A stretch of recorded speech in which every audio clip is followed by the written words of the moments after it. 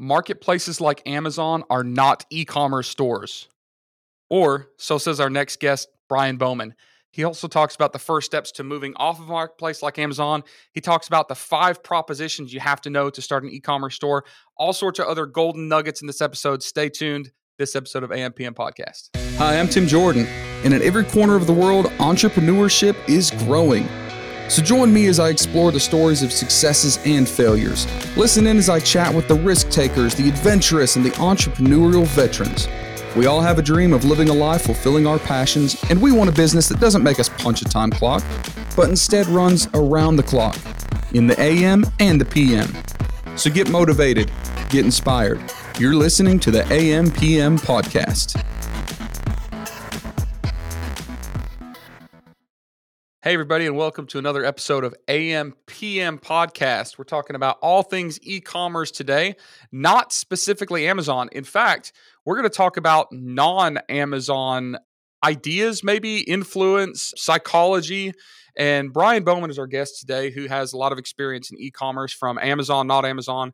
And he's going to beat up on Amazon a little bit. He's going to explain to us about his journey of, working 9 to 5 to turning into, flipping stuff as a side hustle to selling on Amazon and then moving on. And in this episode, we're going to talk about some things like the first steps to moving into a more traditional and maybe a little bit more complex selling system, the upsides to it, why it's valuable, and kind of a roadmap to those few processes that Brian suggests is kind of, like I said, your first step. So, Brian, thanks for being on. I've already pretty much ruined the entire episode by giving away all the secrets what we're going to talk about. But what else do we want to talk about today? Yeah, we can. I think it's a great thing to talk about. I think I can share kind of what I've gathered after not only going through the transition myself from being a purely Amazon dependent seller to being a more diversified seller and being off Amazon to now coaching like literally hundreds of people through that process.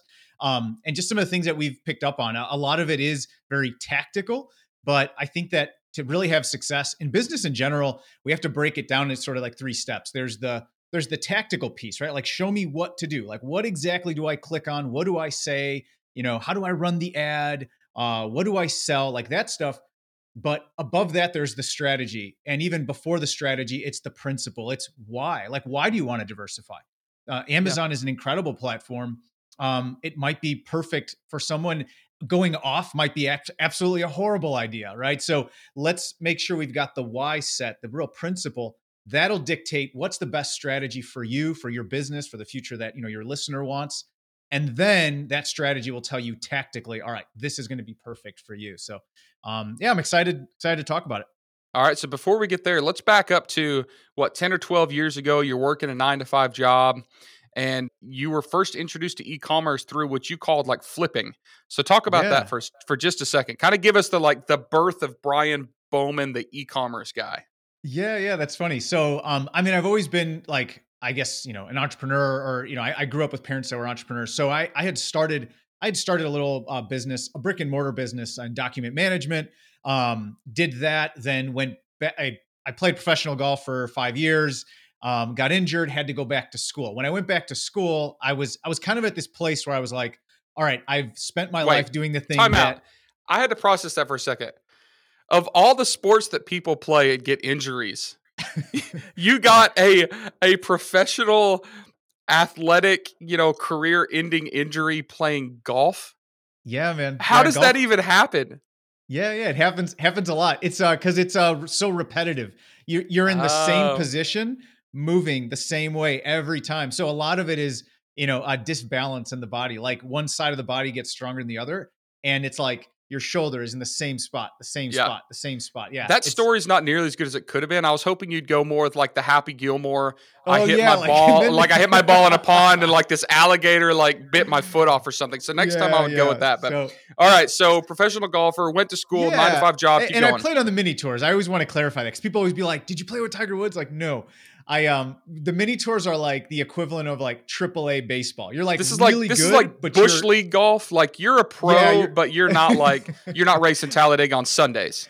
Yeah, exactly. And you're really good, but you're dead broke. Like you have no money. Okay, got it. So anyway, I had to make a decision. Honestly, for me, it was this moment where I was Like, all right, I've followed my heart, I've followed my passion. Now I have to do what I was like meant to do, get a job, and it was a good run kind of thing. Went back to school, got my degree, became a consulting actuary. Most people don't know what an actuary is. Super like nerdy job using math and statistics, but I learned a lot. And I will say, because of the kind of having that numbers background, that did give me a competitive edge in e-commerce. It gave me an edge in business. I still think that if more business people could make data-based decisions instead of emotional ones, they'll be better off for it in the long run.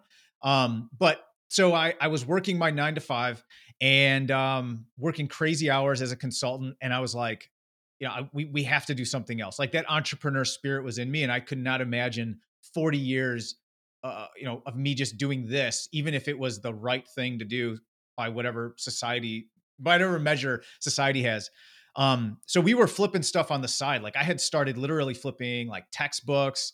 I would go to the Goodwill and find electric razors and would buy them for $5 and would flip them for like 50 or 55. Like used electric razors? Used electric razors. And I would put on there, they were used. I Oh would my take gosh, photos. that sounds so disgusting. It's disgusting. Oh man. It's so nasty. So, but whatever, people were buying them. Hey, that's another lesson. You are not your buyer. That's true. Whatever, if you're listening, you're like, no one would buy this. Hey, you let the market decide if they're going to buy. And we're not marketing to us. We're marketing to our buyers. Exactly. So keep that in mind. So anyway, so I did that, and we started flipping furniture. That's when we started making some really good money. Like, my wife has a really good eye for like vintage furniture. Like, she can walk into a house that has like some vintage pieces, and she'll know like, oh yeah, that'll sell for 500, that'll sell for 1,000. Like, she has an eye for it. So we would go to these estate sales. I got like this pickup truck, so I could with a big enclosed trailer. Please tell me you had like one of those giant enclosed trailers with like big wraps with your face on it. Just old beat up pickup truck, 1,500, man, like extra, like 11-foot bed or something, just so I could throw everything in there. And anyway, we started doing that, and we were making like some pretty decent like side hustle money. But anyway, that's sort of what really got me thinking, like, wow, like this might be my ticket out of this 9 to 5 and like the next 40 years of my life that has already sort of been defined for me, by this job. So then I started figuring out like, how do you sell online? How do you create your own private label brand? And Amazon, this is like 2013 ish and 2014. So FBA was just starting to become a thing that people knew about, right? Like, people were doing it, but there were podcasts talking about it. It was still the Wild West. And that's when we got involved. And then, that's the journey. And then from there, we built up that brand. We started selling off Amazon. We went through everything that a lot of Amazon sellers go through, the suspensions, and that was scary. And, for no fault of our own, it was like competitors doing real like shady stuff. And that's what opened up our eyes to like, to what we had to do. If we wanted this to be long-term, we had to diversify off. So let's skip forward a little bit and kind of skip a few chapters. But I know you told me off air that for about 3 years you were selling exclusively on Amazon. It was just Amazon. It was your full-time gig. This is your bread and butter.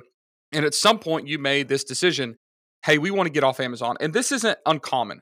Like, a lot of people want to get off of Amazon for different reasons. People want to expand. People don't like Amazon. There are a lot of products that are saturated on Amazon, but aren't saturated off Amazon. We especially saw this like recently in the COVID crisis.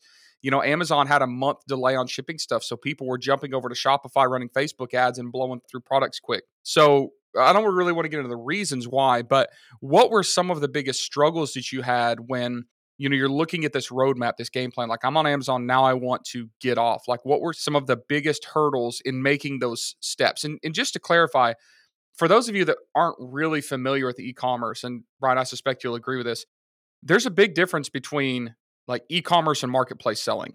All right. Marketplace selling, something like Amazon, all of the infrastructure is there, all of the platform, the financial pieces, and most importantly, the audience. You throw something up there and they have 270 million people, coming to Amazon US. When you start an off platform, so off Amazon, off Walmart, off eBay, an off platform, e-commerce store, nobody knows it's there. It could be the greatest product in the world, but it's floating around with no eyeballs on it. So you actually have to start putting together some of those attributes that the marketplaces had, like the traffic and like the infrastructure and like the logistics and the SEO and all that. So I just wanted to explain that briefly. So when you were looking at that, what were some of the biggest hurdles, Brian, that you knew you would have to overcome in making that transition away from Amazon? That's a perfect question, man. And this is what day in and day out I do is helping make that shift if it's for the right person. And that's key. If it's for the right person and the right brand, like the right products. I'm so glad you said that. Yep. Because everybody thinks there's this hierarchy and everybody has to progress. Like everybody has to leave marketplaces. And that's not always true. It is not the truth. And you would think I'd be the one to say it's the greatest opportunity. Listen, it is not right for a lot of people. It really isn't. Number one is going to be, let's put the product line aside, because there's a whole set of sort of conditions and things that have to be satisfied on the product. Yeah. Let's talk about the entrepreneur, the person. There is a paradigm shift of what your focus becomes. When you are on a marketplace, it is product first, person second. And what I mean by that is it is about the product. Even look at how people find what they're going to sell, right? They look at like BSR and they look at, products that are saturated and they have plugins that tell them estimated sales. It is all about the product, right? So you get in the middle, like you try to put yourself like there's a horde of people coming and you're just trying to stand in, you're trying to like be in their way, right? So they see you. And I'm not saying that we don't focus on the product off of a marketplace, but it is so product centric. The person is like, oh yeah, right. Someone buys this. Let's put in some bullet points that explains how it works or whatever. When you're going to go outside of a marketplace, like you said, you don't have all those people coming to you, those 270 some thousand people every second or whatever it is, millions of people. No one knows who you are. So it's person first, 100%. It's the person. It's what's the desire that the person has? What is it that they want? Where are they? Where are they congregating? Can you get access to them? It's about the person, their hopes, their dreams, their desires. Why do they want the product? Like the why behind it. Then you focus on the product. And I'm not saying that the product can be mediocre. It has to be an extraordinary product, but it's about the person first. And we can unpack this way more. I would love to, because I can tell you universally what I've seen works and doesn't work. And yeah, I can pick it out of a crowd now. Like I can see a brand and be like, that has almost no chance of working like outside of a marketplace, and that will crush. So what are those things? Like if I showed you 10 products right now, what are the things that you're looking at that will say, this is good for off Amazon, this is good for Amazon?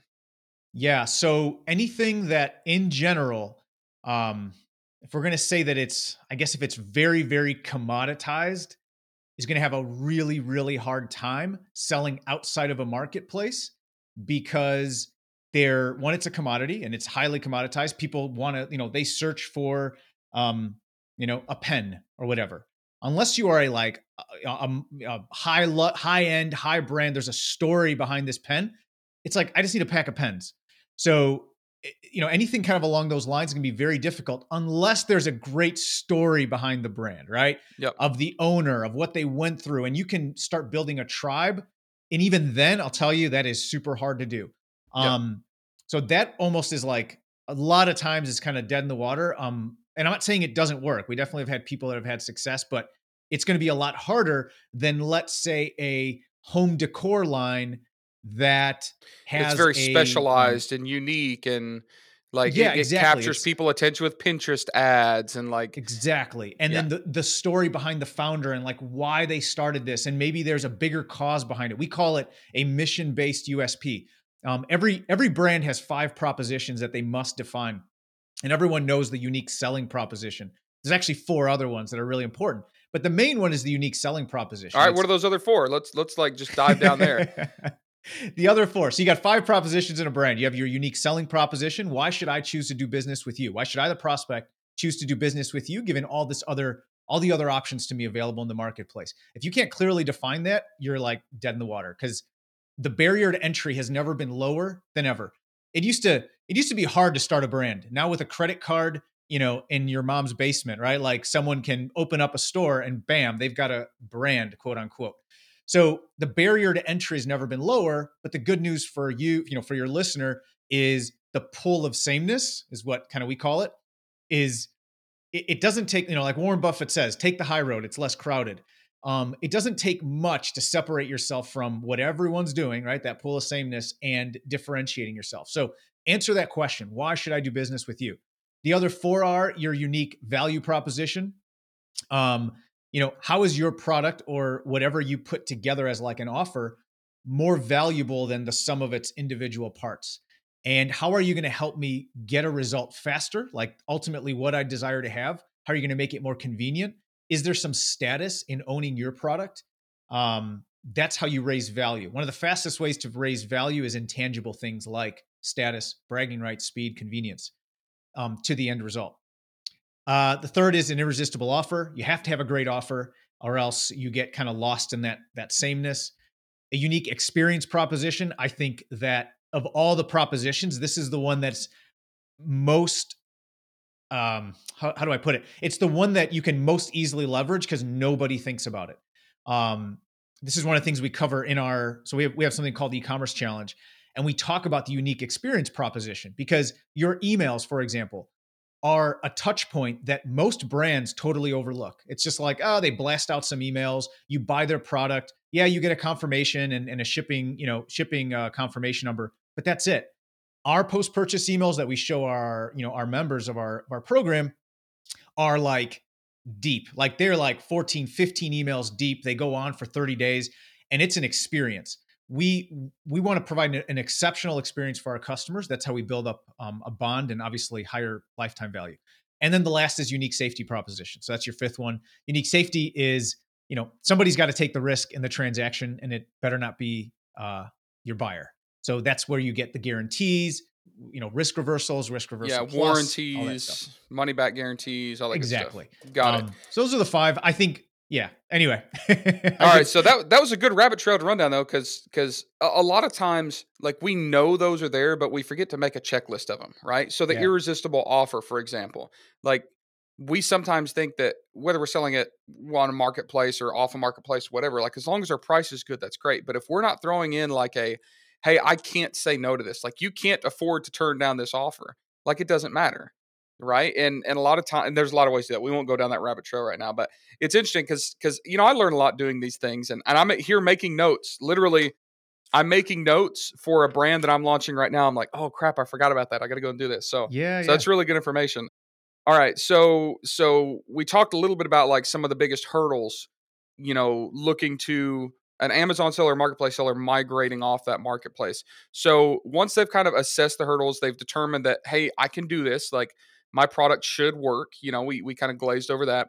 What are the first steps you tell people? Like, hey, it's time to get out of the booster seat, and like actually put on your big girl panties and start walking. Like, what are the steps, those first steps they have to take, like in this, migration to a more traditional e-commerce scenario? And time out. Let me say this. Sometimes I say things and realize it sound really bad. When I say get out of the booster seat, I don't necessarily mean like you're a child if you're selling on Amazon. That's not what I mean. But the progression of like, all right, I'm an immature off marketplace seller. Like I've got to start like progressing and maturing as an off marketplace seller. Just want to say that because I know I'm going to have like 500 social media trolls blasting me. Like, are you saying I'm a little baby if I sell on Amazon? No, that's not what I'm saying. But all right, continue. No, so not at all. Not at all. In fact, you can, I know we know plenty of I know tons of sellers that they're making incredible amounts and it's a great business and they're doing well. They exit. I mean, you can sell it. It's a great. I think that you just have to see, my dad used to say, no matter how thin the pancake, there's always two sides. So just be aware of the other side. That's all. Yeah. And all right. So we're looking at this other side. We're going to take those first steps. What are those first steps? Yeah. So the first step is, check those boxes, make sure like, all right. And we'll never know for sure. So there is no definitive, yes, this is going to crush off Amazon or off the marketplace, whatever marketplace it is. But, we realize, hey, there's, we've answered some of these propositions. We know how we can give a great experience. We have there's a uniqueness to our product and we've got a good story. Let's test it. Number one is don't feel like you're abandoning Amazon. Amazon is what's in a lot of ways going to, or the marketplace, in a lot of ways, it's going to fund that expansion. Yes. The first thing to do is figure out your 80-20. So Pareto principle, 20% of your efforts will lead to 80% of your results. We find this in business, in nature, it's everywhere. And a lot of times it can be even more extreme. There can be, 95-5. And where just like this small bit of what you have is actually producing all the output. So in your product line, get clear on what is your driver of sales, like what is your main product. And what I'm saying is, I'm thinking ahead for your listener. Let's say you're going to run ads because you're going to have to get traction, or you're going to have to partner with influencers. Like, you're going to have to find a way to get attention onto your product. If you have something that's working, chances are on a marketplace, 9 times out of 10, that's going to be the thing that's going to work off the marketplace. So identify that thing first. So what's something that works for getting eyes on it on Amazon that we would now take and use that same eyeball gathering approach off Amazon? Give me an example. Yeah. So for me, everyone has I try as much as possible to not be the guy with the hammer where everything's a nail. And I know there's a lot of ways to drive traffic. I will tell you what I'm not. I am not the SEO guy. Like, we do it a little bit, but it's not the thing that I know how to do. I am a turn paid ads into profit guy. Like, that's I'm trying to find dollars at a discount. So if and running ads is like step 5. Like, first we have to let's get a basic store in place. With some basic basic things we need, some basic conversion assets, make sure we have a decent product page. Here's a tip that I would share with all your listeners. Before you run ads, get a basic video made on your product pages. Like, I can't tell you the difference it makes to have a video conversion asset on your product pages. So we want to give it the best chance it can to convert. So we have our store. We have a decent theme. We kind of put our products up there. We are going to start focusing. If, again, this is our methodology, we're going to start with paid ads. Probably going to start on Facebook and Instagram, right? Same platform. And we're going to focus on that main product, that 80-20 product, that 90-10 product. And we're going to drive the traffic to the site, to the product page. And we have a thing called the essential funnel, and we won't get into all of it today, but there are definitely things you want to have in place, from your content to your product pages, to your cart, to your checkout, beyond the checkout. What do your email sequences look like? Recapturing capturing customer information. Like, there is definitely a whole process, but I will tell you that where we start is we get the traffic going to that product page first with that number one seller. That's like your starting point. And I would recommend, again, get some basic. When people start running ads, they freak out because they're like, oh man, like, I'm going to spend $100 or $500 or $1,000. Think of that as like intelligence gathering. You are buying information so that you can have a clue as to who is interested in your product. So you're going to test audiences, you're going to test different images, you're going to test different ad copy, and think of it as an investment into data, which is going to allow you to make a better decision going forward. Okay, got it. So you're talking about making that first step, setting up a website, setting up a funnel. I have to ask you, is Shopify the answer? So we have sellers that are doing they're doing extremely well, like multiple 6 figures a month on Shopify. We got sellers on BigCommerce. We have few people on WooCommerce. I will say most of them are on Shopify. Shopify, here's the thing. Is it the answer? No, it's a tool. And that's the one thing that if I could just blast this out to everyone, it's not the sexy thing to say, and the founders of these companies may not like me saying it, but Here's the deal. These are all tools, guys, and gals. They're just tools, and they still require your brilliance behind them, or your team's brilliance. You got to, they're going to help you do it a lot easier. It used to be that if you could, building a store literally was not that long ago was a competitive advantage. Because it was a nightmare, because you had to know all the plugins, you had to know how to build a WordPress site or whatever it was. Exactly. Like, it was terrible. And Shopify may not be very robust. There's some downfalls to it, but essentially, for all intents and purposes, for argument's sake, if I have a credit card number, I can have a Shopify store running in less than an hour. And one thing I would say is just keep in mind, like, what makes Shopify so good. And again, I A lot of platforms will work. We like Shopify because of the back end. The back end is very, very clean. Remember, taking a payment is the easiest part of a transaction. Um, that's the easy part. It's what happens on the back end: refunds, returns, shipping, confirmations, like product like hierarchy, promotions, like all the stuff on the back end. That's the complex part that can get messy, and that's what Shopify, in my experience, does better than anyone else. Now, as an acquisition tool to get new customers, there's a lot of things that we use. We use Shopify. We use funnels, like we use ClickFunnels. We use a lot of different things. But in terms of an e-commerce store as like your hub, I would, if I had to pick one, if you forced me to, I would probably pick Shopify as your storefront online. Gotcha. So there's always exceptions to the rule, but generally Yep, speaking, that's the first place you would point people to look at. All right. I would. Yeah. By the way, I don't want anyone to feel like you have to switch, because I run into that all the time. They're like, "Oh, I'm on WooCommerce. Does that mean I can't do it?" No, but you're good. Just keep going. Yeah, basically all the functions create the same, like actions. They're just organized a little bit differently, we'll say. All right, so you've got somebody that has looked at their baby steps to moving away from Amazon. They've looked at their USP. They've looked at, is this product going to work? And they decide to start making that plunge. You've helped and seen a lot of people do this. What are some of the biggest misconceptions that these people that have decided to make this journey have when it comes to migrating away from a marketplace? It's when we start on marketplaces, whoo, we're spoiled. We are spoiled. You throw the product up there, and the next day you're like, "What? I'm selling. This is awesome. I'm making money."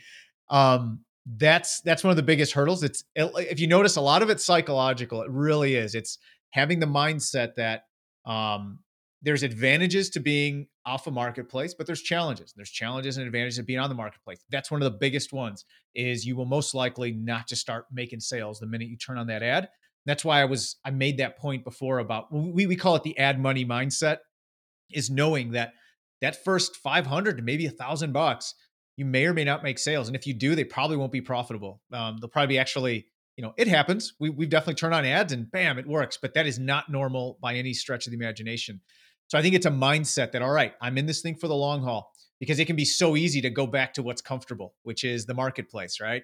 And that's usually the challenge, is as you start to scale, it's trying to find the balance of how much do we dedicate to the store versus the marketplace. And that is like, it's a good challenge to have, but it definitely is a point that people have to question and make a decision in their business. But number one is that, Tim, is realizing that you're not going to make sales right away, and that's okay. That makes you absolutely in the majority. And a lot of multi-million dollar businesses have been built on 1% conversion rates, 2% conversion rates, and lots of no sales at the beginning.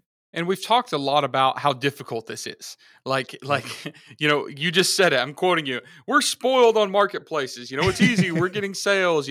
If you move off of marketplace to a store, now you've got to drive your traffic. You've got to set logistics. Like, we've made it sound tough. But what are some of the upsides of doing it? Like, why did you decide, hey, this is going to be a lot of work, but it's worth it? And why do you encourage people to look and honestly evaluate if this is a good option for them? Obviously, there's some sort of advantage to it. And I have some ideas, but I'd like to hear your list. Yeah, I think one of the low hanging fruit, when it comes to marketplace, is they own everything. I mean, at the end of the day, they own the customer, they own I could make a strong case, they own the brand, they own everything. Yeah, let me get on my soapbox. One of the things that pisses me off the most is entitlement. And I see that all the time with marketplaces where people get pissed off about something. Amazon shut my listing down. This person is on my listing. This person copied my ASIN. Amazon allowed a return from my customer they shouldn't have. Yeah. Guys, that's bullcrap. None of it's yours. It's not your listing. It's not your ASIN. It's not your customer. None of that stuff. You are not entitled to own those things. Amazon is basically letting you put your product, but that's it. Aside from that, it's not yours. And Yep. look, I sell on Amazon. I love Amazon. It's great, yada yada yada. But just you kind of fired me up there talking about that. Like, and I wish I could get this through some people's thick skulls because I see it all the time. People getting pissed off. I can't believe, Amazon did this and this and this, but it's theirs. It's their marketplace. You didn't have to build it. If you don't like it, go build your next Amazon. But all right, so continue. That's right. Sorry. That's right.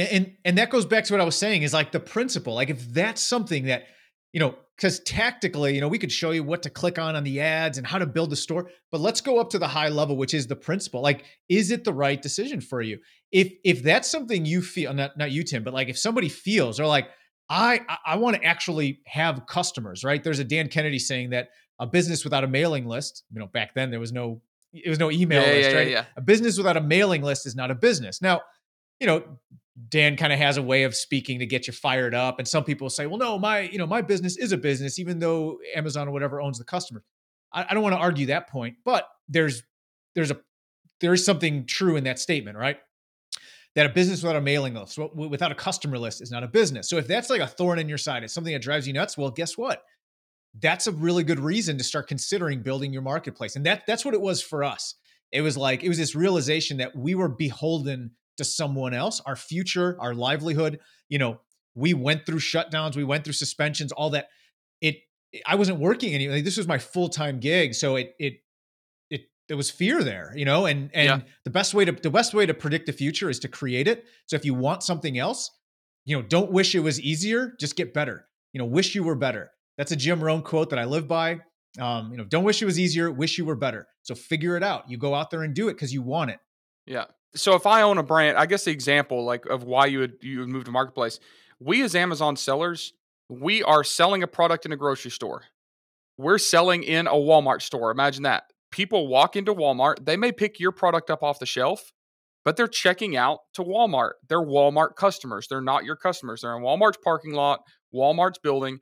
And if you've got a small brand, that's great. You wouldn't get that exposure, but you're still just selling to Walmart, right?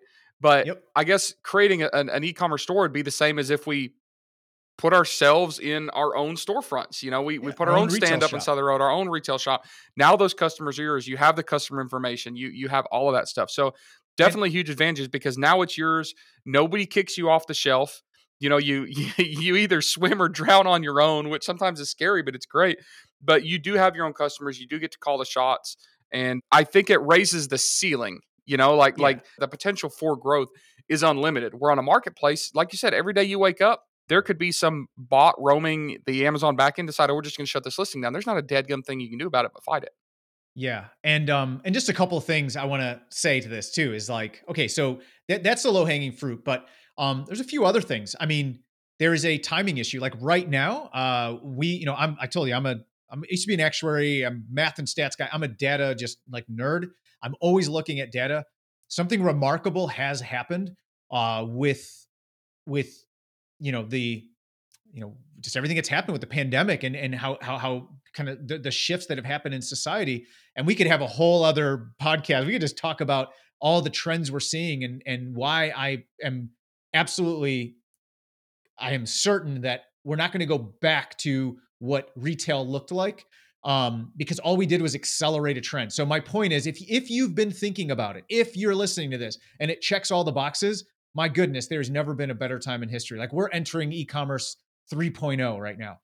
The growth that we've seen with these small, no-name independent brands that have literally 10x'd overnight.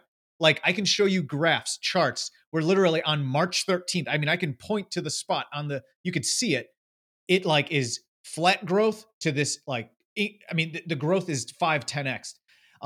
It is a remarkable time. And there's so many reasons. It's not just because of attention. It's customer behavior. It's emotions are high. There's a way to connect now. People are giving small brands a chance. But it drives me to my other point in terms of why I think it's incredible. There is nothing. If you are a brand owner, you're passionate about it. You actually want to serve your customers. When you get that email from your brand, like your customer, like, thank you so much. This was amazing. And you can email them. You could send whatever you want in an email. You could say whatever you want. No one's going to shut you down because of what you said. It is incredibly gratifying. And just knowing, like you said, Tim, once you can start buying dollar bills for 50 cents, like it's on. Like we're going. We're gonna start. We're gonna turn the faucet on, and overnight we can start scaling, which is very hard to do in a marketplace because you're always kind of dependent on that traffic flow. You can run some ads, but it's totally different than me being able to go out to 30 million people and put my product in front of them. Absolutely. Couldn't agree more, man. You got me fired up. I know, dude. So I know we need to wrap this up, but on this podcast, we don't pitch stuff. We don't, we try not to be overly promotional about stuff, but we also want to share value. So I want to tell you guys, you listeners, about Brian's funnel. All right, let's talk about his sales funnel. We know that he does some coaching, some consulting, and I'm not endorsing it. I haven't been through it, none of that thing. Tim Jordan, AM, PM podcast, Helium 10, none of its affiliates endorse this, but I do want to say this. Brian's a legit guy. I've known him for a while. I like his content, and he has a free 30-day e-commerce challenge that you guys can all be a part of. What's the domain you guys can go to there? Or that they can go to? It's just all one word, no hyphens or anything, just ecommercechallenge.com. And it's like a 30-day get started e-commerce store challenge. It's free. And it's actually email marketing. So we're not even showing you how to get started. It really is if you want to get what I believe is the foundation before you ever run ads, before you do anything else, to get your email marketing in place, still the highest ROI that we see when we compare it to other channels. We're going to give it all to you. It's totally free. And yeah. And you have a Facebook group, you have a website, it's E-commerce Underground, right? Yep. So Ecom Underground is our website. We have a group and a podcast called Marketing for E-commerce. You can check it all out. All right, cool. Thank you, Brian, for being on. I feel like, thanks, Tim. I'm making my notes and I'm writing down like all these tips that I'm going to apply to my own business, and also making notes like, oh, that was good. We need to get a quote off that. So thank you for being on. Really awesome. Valuable. Those of you that are listening, please do us a favor. If this is valuable to you, thumbs up this on YouTube if you're watching it there. If you're listening in a podcast platform, leave us a review. We like to rank our products. We also like to rank our podcast. And if you guys give us those reviews, that helps with that. And we want to hear feedback. Even if it's not good feedback, that's all right. Let us know. Not publicly. Send me a private message. No, I'm kidding. Yeah. But we do want to keep putting out content that you guys like and are learning from. And we're going to keep trying to do that. So give us some feedback however you want to. And we'll definitely read all those messages and take them into consideration. Brian, thanks so much for being on. Thank you all for listening. We'll see you guys on the next episode of AM PM Podcast.